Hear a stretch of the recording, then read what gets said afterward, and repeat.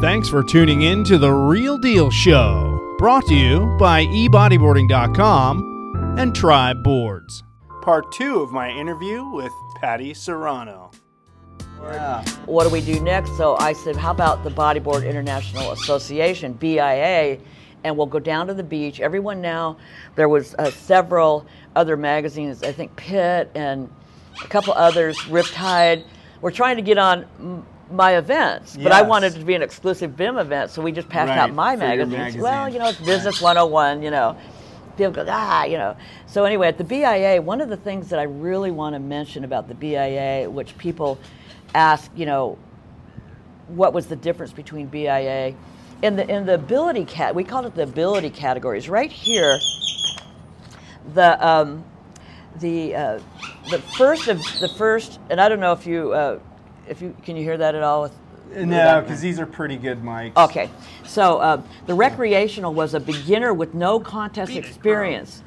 If you can execute maneuvers, enter comp B, which was the beginner intermediate rider, and then each one advanced. But my point is, this is where I think I was copying the challenges and just going out on the beach and letting people sample it. Yeah. So we would go up in the recreational division and say, oh, look at that little kid's watching. Would you like to try this? Yeah. And so it was kind of like a way to emulate what we did in the early days. This is no one's doing this anymore, and what I think has happened is that's kind of why the sport, the competition circuit turned into just masters and opens and drop knee. Because it was too intimidating for first timers to jump into this. Right. Because they're like, oh, all these people have been competing for years, I'll never. Yeah, it would be like going to a go-kart event and seeing all these guys doing these turns, and you just want to kind of ride it. Well, that's what the recreational division was. You had the 3 divisions. When you see what's coming up next, you're going to see a little bit of that. Might not be called that, but we got some stuff in the hopper like that. The other thing that the BIA did, which we don't go down in history for, is one day I was watching some drop kneers compete against the prone, and I went, no, you know, and the judges were having a hard time, like, what's more... Right, mixing it up. I want to put this in front of the camera. So the BIA there, you'll see the drop knee division. We went back and had a meeting with the judges and said, how do you feel about separating it and starting another division? Now, you know, that's going to add more heats to the day. And at that time, we were getting about 200 people, entering. So we had to go to 2 days with the drop knee. But now we had drop knee champions. Yep. You know, and that's where I think people got lost in the history of how drop knee came about. Yeah. But it actually came about from the BIA. Nobody else having a separate division. Having a separate because division. We had the Bud Surf Tour at the time that I was competing in, and Sasaki had won the first one, drop kneeing. But then the judges, all the prone guys complained, right? So the judging sort of shifted back, and there was a rift between the drop knee riders and the prone riders. That's right. And you solved that problem by having separate division, I'm really proud of the fact that the BIA did the recreational, which was getting new people in the water, which is not being done today, and also that we started the drop knee division. So that I would like to really see that go down in history as a BIA thing, because not that it was my idea or anything, but it was really a trajectory that took all these other riders. You know, now we've got, Kainoa and Jackie Booter and all these people that were really good drop knee guys had a place. Yep. They had a place. So anyway. Jackie, by the way, became the first ever world drop knee champion. That's right, Jackie Booter. But they had a venue to compete in these events, which was awesome. Yep. So how many years did you do the BIA? Don't you know the answer? 5 years. 5 years. Now, I have a 5-year attention span, everybody. I'm sorry. Here's the cool thing that I remember about the BIA, among everything else, was that it seems to me like you used to have food at the events for all the competitors. Bless you. All the competitors were guaranteed to be fed. Am I right? Well, that was another little marketing thing that I came up with to help the parents, because we were going to places like, we were camping it sometimes. Sometimes we'd camp out at Lahama and Imperial Beach, and we'd actually go for 2 days and camp. Yep. In fact, that's leading up to my RV experience. I started driving these RVs to these events, and I started getting pretty good at driving these big Bad Mama, RVs, and so that's kind of how I fell in love with camping again. But the whole thing was that we knew that sometimes the parents would drop the kids off and we'd be at these places where there's no food. Yes. So I thought, let's put $5 onto the entry form. In fact, I might have even had, you didn't get a choice. You just paid it because I knew that you were going to eat if you said yes. no. So I would go buy, I'm so sorry I did this to you, but I would go buy these big bags of like Cheerios from Costco, which are pure sugar. All the kids want big gallon of milk. And, Patty, thank you. It's 6 o'clock in the morning. We'd open up the kitchen, and so they could have something before they went out on the first heat, which started, if you knew me, it's like 7 o'clock, not 7:01. You had to be there at 7 o'clock. Very prompt. We call it in Spanish, en punto. We started 7, so they got a chance to eat. Then the parents would come. We'd build a kitchen, and the parents would come in. Jen Miskoff and a lot of these parents, Dee and Joe, and a lot of parents would come in and go, what are we making today, Patty? Well, let's see, we're going to make hot dogs and chili. And they would go in and start cooking everything. Love it. But the judges' tent, and here's another thing that I think they're still doing this today, but the judges didn't get the competitor food. They got upgrades. You walked into the judges' tent. Not only did they get paid that day, and they didn't have to wait for a check. This was the way you got the good judges. I got Pat Caldwell, Guillermo Tamega, Brian Press, all these, Manny Vargas, all these really good judges because I paid them on the spot and I fed them like rock stars. So that tent had, all this great food in it, and the people would lean there, hey, Pat, could I have one of those, blueberry muffins? They figured out that in that tent was better food. Yes. But scavengers. And right off of that tent was Patty's office. And for any of you that I have to apologize for any of you that were in the BIA that I would be in my office because I was so wound up, Jay, in putting on this event like Patty Perfect and stop it if there's no waves a lot of moving parts. Yeah, a lot of moving parts that they had to separate me because I would bite your head off. Sure. I don't know if I ever bit your head off, but I bit some head off. But I remember seeing you like frazzled. Oh my God! And even today, my sister goes, "Don't put on any events," Yeah. But I just want it to be just perfect, I guess. And you had 200 competitors. Oh, we had sometimes I would get foggy and go, "How did you add up this heat sheet again?" It was bad. But Mike Lambrisi, it was such a cute story because he. In fact, a lot of the tent was built to keep away from Mike Lambrisi, and he knows it. I'm not talking about him, but he would bug me all day long. When's my heat again, Pat? And he knew it was bugging me. And now at 59 years old, he tells me, I just did that because I knew it bugged you. And I'm like, my gosh. So they would hide me from Mike Lambrisi, and because I just thought the kid was so annoying. But today, of course, we're best friends. It's like, you can get, Whatever. My whole theory now is whatever was delayed is not denied, and here we are. We hated each other then, but we're time heals all wounds. It does that expression too. So you had just an amazing, just 5-year increments of all these things. BIM, then the BIA, and then after BIA ran its course, you kind of turned it over to Chris Granoni. Right. And then where did you go? After that, Patty, I don't want to say you went away from bodyboarding, but what happened? Well, I was dating somebody, and he was actually the beach captain. We were very close, and we were about to get married. And then, as life would have it, that didn't happen. So I had to, kind of go inward and go, okay, now what I want to do. 5 years is up. What do you want to do next? So one of the things that I teach today. And we might even have time to go into it, I'm not sure. But one of the things I teach today and taught some of the competitors that I coached over the years is that if you just, simply ask very clear what you want and visualize what that is, there's a good chance that somewhere, if you believe in divine or somewhere, someone's going to hear you. So I loved my years on the beach. You can see I like T-shirt and shorts. Yeah. And I put out there, I want a job that I wear T-shirt and shorts, and I'd like to make 6 digits if I can, because I don't even want to. No, I remember saying no, 6 digits. Especially in Southern California. Yeah, you have to make some money. So I sat there and sat on that for a couple days, and on Sunday there was a ad in the paper for RV sales, and I had the big RV, from the event still. So I answered the call and I asked the guy, well, what do they wear? They wear white golf shirts. Okay, that's kind of like a T-shirt. And what else? He goes, and black, kind of khaki shorts. Okay, that's shorts. Right. And what does an RV salesperson make, per year? Well, a good person makes at least 6 digits. Okay. So there was boom, boom, boom. I put it out there and it showed up on Sunday. I manifested it. I said, well, where do I sign up? And he goes, well, do women do this? And he goes, well, most women don't want to drive these big RVs. So I go, oh, I own a big one, a big 35-foot. Oh, well, then that's different. Then you might be interested in this. And women do very well, by the way.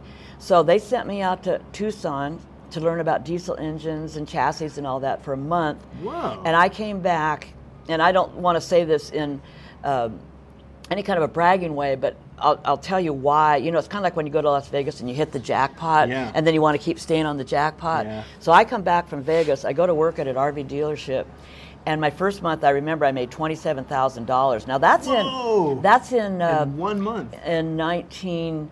This is like in the late 90s. Late 90s, so that would be like way more 60 now. today, you know. I mean, it was a lot of money, and I go, oh, I like this. insane. And I got to drive RVs and show people how to drive them and drive. So I did that for how many years? 5 years. And then do you literally go, No, 5 years. No, I don't. No, it's total organic. It just happens. It's my attention span's about 5 years. Okay. So now I get up and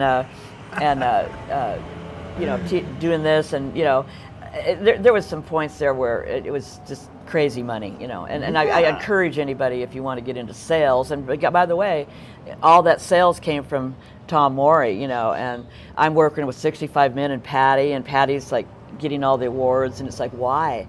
Well, because I learned how to sell from Tom Morey. I always would bring up Tom Morey. Wow. So now Guillermo's moving back to Hawaii. My son and I and his wife are living in a condo in Oceanside, his condo. We kind of split it up. And my son got the call to go to Colorado.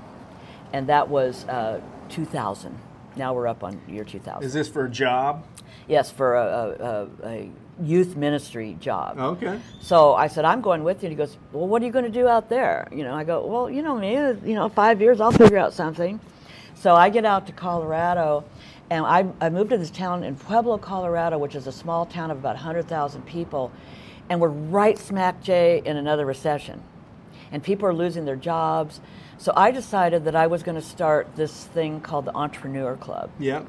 And I would meet, and once again, social media was just kind of like, maybe there was some emails going on. But these rooms, I would get 20 and 30 people showing up to learn about how to be an entrepreneur.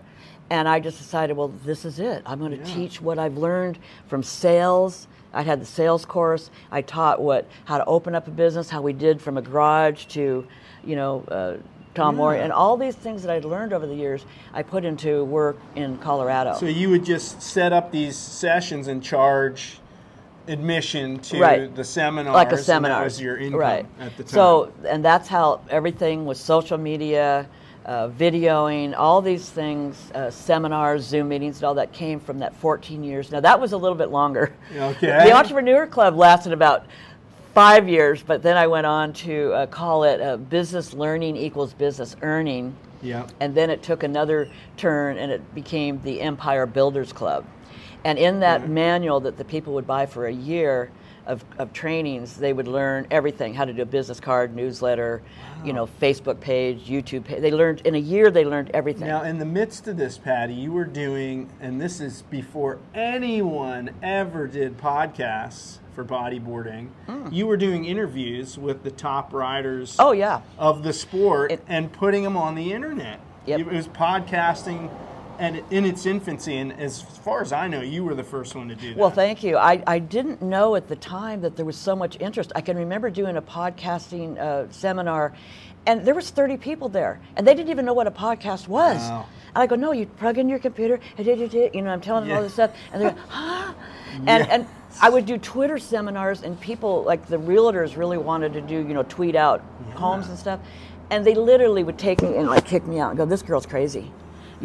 And I go, just wait, you're going to be sorry. Yeah.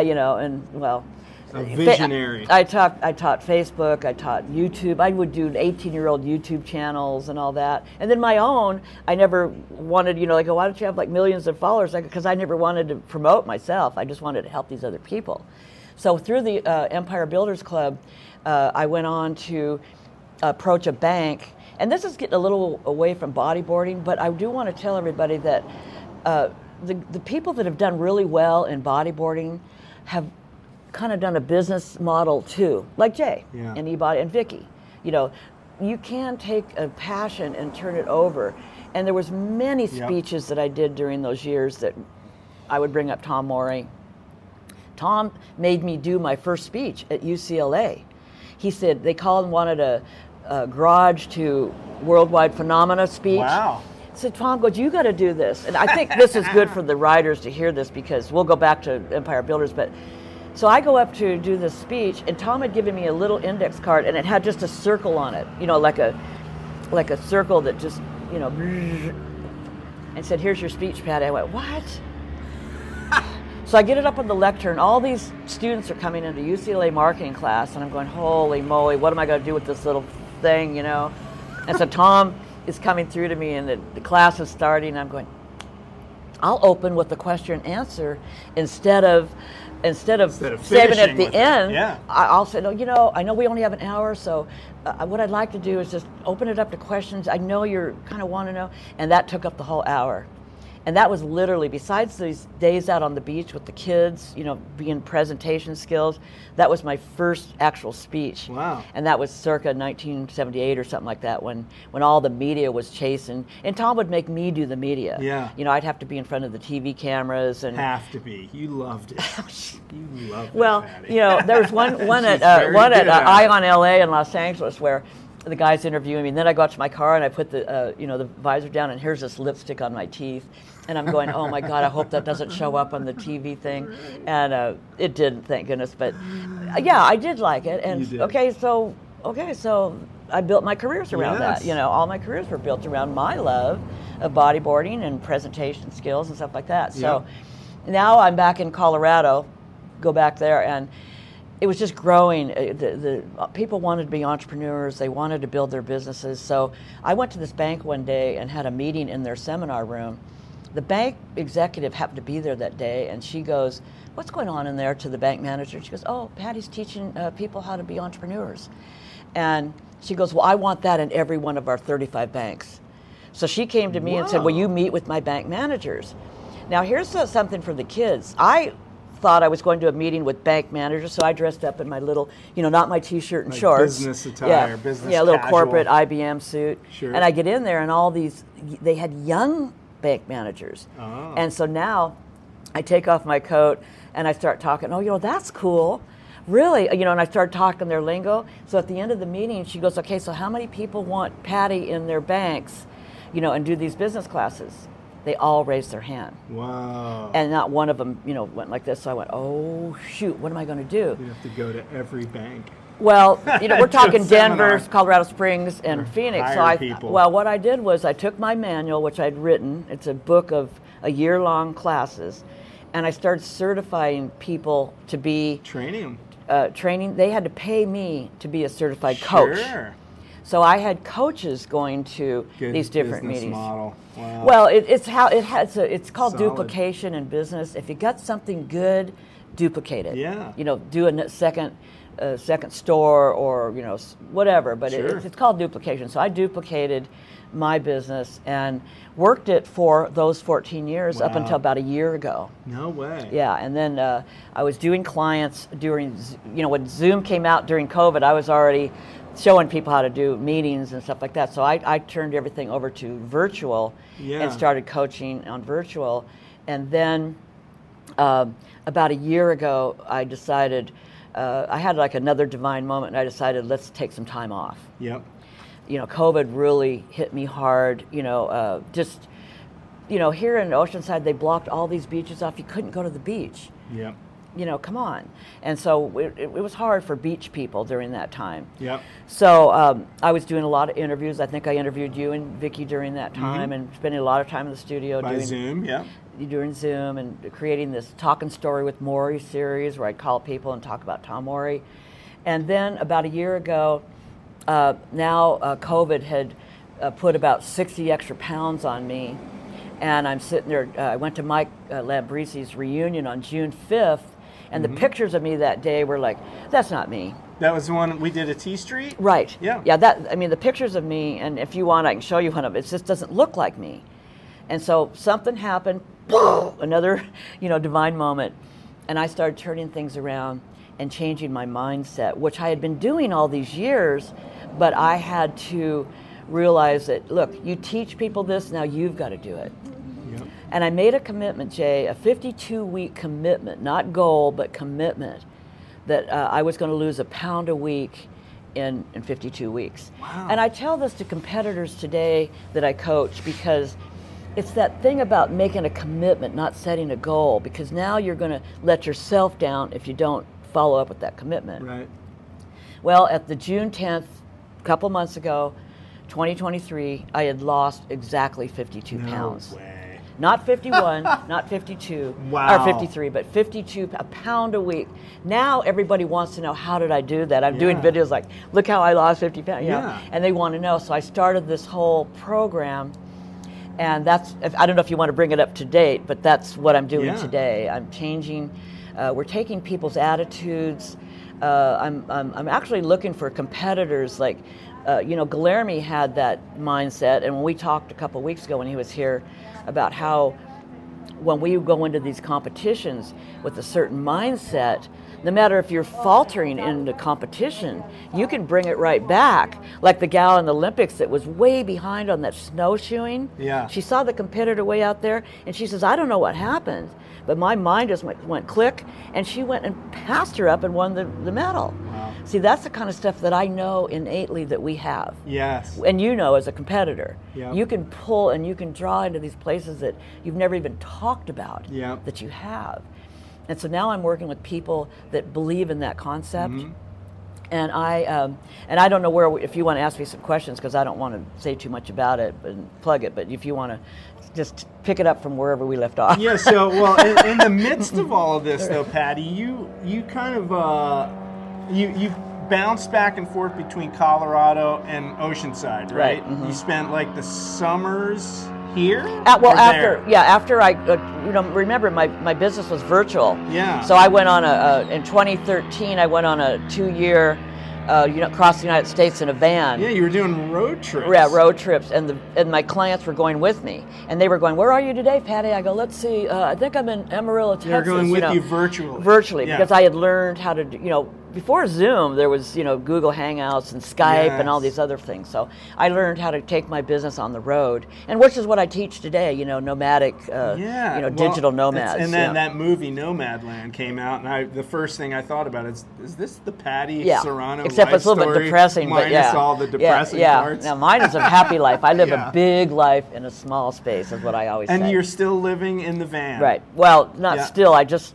started back again on May 5th, so I'm about 6 months back. Yeah. And you're here. You're just staying here for now. I'm here till Christmas, and then I'm going out to Arizona, like with all the nomads in January, and then I'll be back. We're going on a road trip from here to Seattle and getting on a ship to Alaska. See, it's a big life. It's a big life. Yes. And then we're going to go on a cruise around Alaska, and then I'm going back out to Colorado for next summer. So I've got the whole little routine. Yeah. So what's your day-to-day like now with this new project? Day-to-day is probably as heavenly as it gets when you culminate as a senior to come up to doing what you're really still passionate about. Yep. And that's what you want to strive for. Yep. Where do I see myself in my golden years or in my sunset years? Am I doing, and see, I'm doing that. Yep. I love traveling. I love minimalism. I went from, the big houses and luxury and all that to minimalistic living. I love sunsets, sunrises. Here at the harbor is probably the most, we've got the harbor, the Cape Cod Village, and we've got North Jetty, and so I spend a lot of time here. The bulk of my time is here, because this is like my home base. And I say to people, like, figure it out. What is it you really, really want? So many people are converting to experience now over materialism because they know that we really have to enjoy life. So in answer to your question, I'm enjoying a big life in a small space, and then my clients are coming in via I have a broadcast studio that I can bring in, components, bring in people. You've been in it before, you and Vicki, where I can bring stuff in and show stuff off. So that I've kept, the studio, and it's all virtual. And I today is Thursday, I work during private clients I have, and then my quarterback mindset group is at 5 o'clock today. Okay. And that's a whole different mindset of like athletes and stuff like that. So I don't know if you care or want to know, but to me, if you pay attention, this is one of the things I learned being out on the road. If you pay attention, there are messages coming to you all the time. And I'm sure in your runs and you're out in the water, you get these little light bulbs going off, and then you kind of convert them. You can think. It's when because you're doing that kind of you're stuff. quiet and still. So I that's one of the things I'm training on today is your mind has these powers that you can't even believe.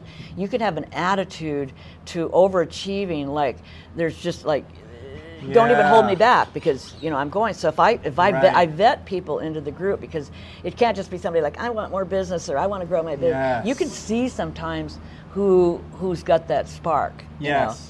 And so one day during my time where I'm going, okay, I'm going to do another 5 years, Jay. I come out and I go, okay, I'm 77. I can take this up to my early 80s. I'm going to teach people about mindset. And lo and behold, as life would have it, I didn't particularly like football. I thought it was a brutal sport and all that. But I watched this Netflix series called Quarterback. Okay. It's 8 episodes, and I binge watched it one day. And here is the mind of a quarterback. And I was seeing messages like, that's my mind, your mind, everybody's mind. It's like what this quarterback's doing. But he would have to be disciplined. He'd have to be in shape, which I believe in. He'd have to do some brain work with therapists and stuff because you have to remember all these 18-digit plays out of the playbook. Mm-hmm. And then he had to make a choice. Our mantra is choices, changes, and commitment. So if you make the choice to be a pro bodyboarder, then you better realize that you're going to have to change things up. And you interviewed Guilherme when you told Guilherme that he was the first one that you saw actually doing training. Yep. Guilherme changed it up. He was riding pipe, but he knew that he had to change things up. And once he did, he committed. Yeah. So it's choices, changes, commitment. So on 52 weeks ago, when I made the 52-week commitment, I didn't say 52-week goal.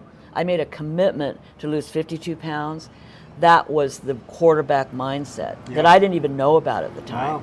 But if you look at a quarterback, and this is not about football at all, it's really not, but it's about that person as an example that we can have. He has to, in a minute, decide, do I throw it to Jay? Do I throw it to Guilherme? Or should I just run it in myself? But what happens if he decides to run it in himself? Well, first of all, if he decides to go there, everyone's protecting that guy, everyone's protecting this guy. He's got a team of cheerleaders protecting him. But if he decides to run it in, now they all go, oh shit, he's running it in, and they go and protect him going in, and he will score. That's what we do in life. Yeah. So what I teach is we have to have a team behind us. You have to have a cheerleader. Vicky's been your cheerleader. Yeah. Certain people in my life, my sister's been my cheerleader. We alone we are nothing, but together we are something. Goes back to that core group that you worked at the Maury Boogie Company with. Tony, Scott, Roger, and I alone. They're nothing, but together we can go out and send a spark out into out into the universe. So that's the quarterback mindset. So what I'm trying to do is teach business owners, weight loss people, life people that have life hurdles that they have to overcome, that 1 yard at a time, you can get into the end zone. Yep. And you learned that in your competitive career. Just do one day, one run at a time. Even the Ironman thing when I was doing the Ironman. Exactly. When you did, you had to do one. That was a microcosm of what you're talking about. And so now today, people go, quarterback, what a quarterback. No, it's not about the quarterback. It's about that person. It's a euphemism for that, exactly. That strategy in life. And so that's kind of where I'm really on fire now. I am like totally back. So we'll put the link to this at in the description on YouTube, but you want to mention what the link is on? Well, it's just quarterbackmindset.com. Okay. Yeah. Easy. And it'll go over to pattyserrano.com. It has all my other stuff. But so we'll put a link to that in the description. Let's bring all this to a conclusion. Okay. We could go on for hours, Patti. We have so much. Story after story. But so, what I love about you, Patti, is you are always evolving. You have so much energy. You've never just said, okay, I'm retired, I'm done, I'm just going to drift off into the sunset. You constantly change. You constantly put out this vibe of, hey, let's see what we can do to make ourselves a better person, whatever stage in life you may be. Yeah. And that all goes back to the bodyboarding, your history in the sport. So my question to you here as we wrap this up is, what do you want your legacy to be in the context of bodyboarding? Because bodyboarding, I mean, it's so deep, your involvement. What do you want your legacy people to remember you for? I would like to have people think that, I just wasn't a promoter and I just wasn't a salesperson, a business person. I find that impossible to believe. Yeah, I was a lover of the board. I loved that from the day Tom told me to go out at Chestnut on the board. I loved that product. And, even when the surfers were bagging on us because get out of the water, and there's so many events, they would come into our event area and stuff like that, I still was holding on to my little baby. That boogie board was my baby, and I think that, of other stuff that I've done, like the Empire Builders Club and all these other things that I've done, RV sales where I won awards and stuff like that, I think my biggest legacy would be that she went out, and even today now I'm going out in the sport with helping people in competitions and stuff like that. She loved the sport so much that she stayed in it through her whole entire life. And you're still involved in some way, shape, or form, even to this day. Totally. You have, these Facebook groups, Put Your Body on a Boogie, oh God, oh yeah, and you're still posting things on there, I changed. In fact, I just put Vicky's picture up as a header when she was out in Texas last week, because that photo, even Tony said, hey, there's some offshore winds there in Texas, or something like that. But I'd like to change that header on Put Your Body on a Boogie, because it goes back to the same spirit of the early days. We evolved, put more women on there. I saw that one of Vicky. She had a cowboy hat on. Waco, Texas. So that will always be. Sol Morey, who is Tom's oldest son, is admin. So should anything happen to me, it'll still go on. Hopefully, And the history one is post your historical stuff. Yeah. It's on Facebook. The history of bodyboarding was very important to me to keep those people that in the early days known, because some of the other people, as you know, Mike Stewart and the big guys, they got a lot. You got a lot of media attention, but the early people didn't. And it's really important for me to keep their spirit going too. And they're still there. They're still boogie boarding. So they are. Might as well keep them. We go on trips with them sometimes. So, well, folks, I mean, this has been an amazing hour talking to one of the legendary figures in the sport of bodyboarding. Patti, thanks for the time.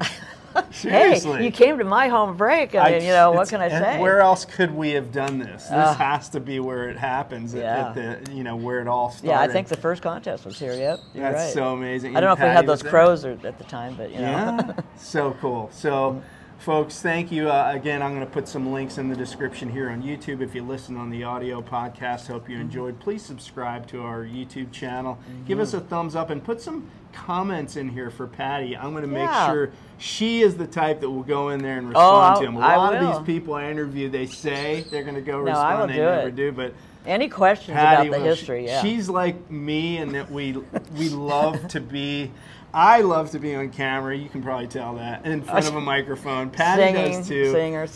But it's not just for like ego thing. It's more like we love to impart knowledge on people and present this thing that we love so much, that has such a deep history in our lives. And look at that photo right there. By with two people with boogies as we speak behind the camera. Oh, three, the dad. How apropos. Now see, that's Tom's legacy right there. The whole family boogie boarding right there. Thanks to her for starting all that so many years ago. So, folks, that'll do it. Thanks for watching this episode of The Real Deal Show. And we will see you next time. And as always, we'll see you in the surf.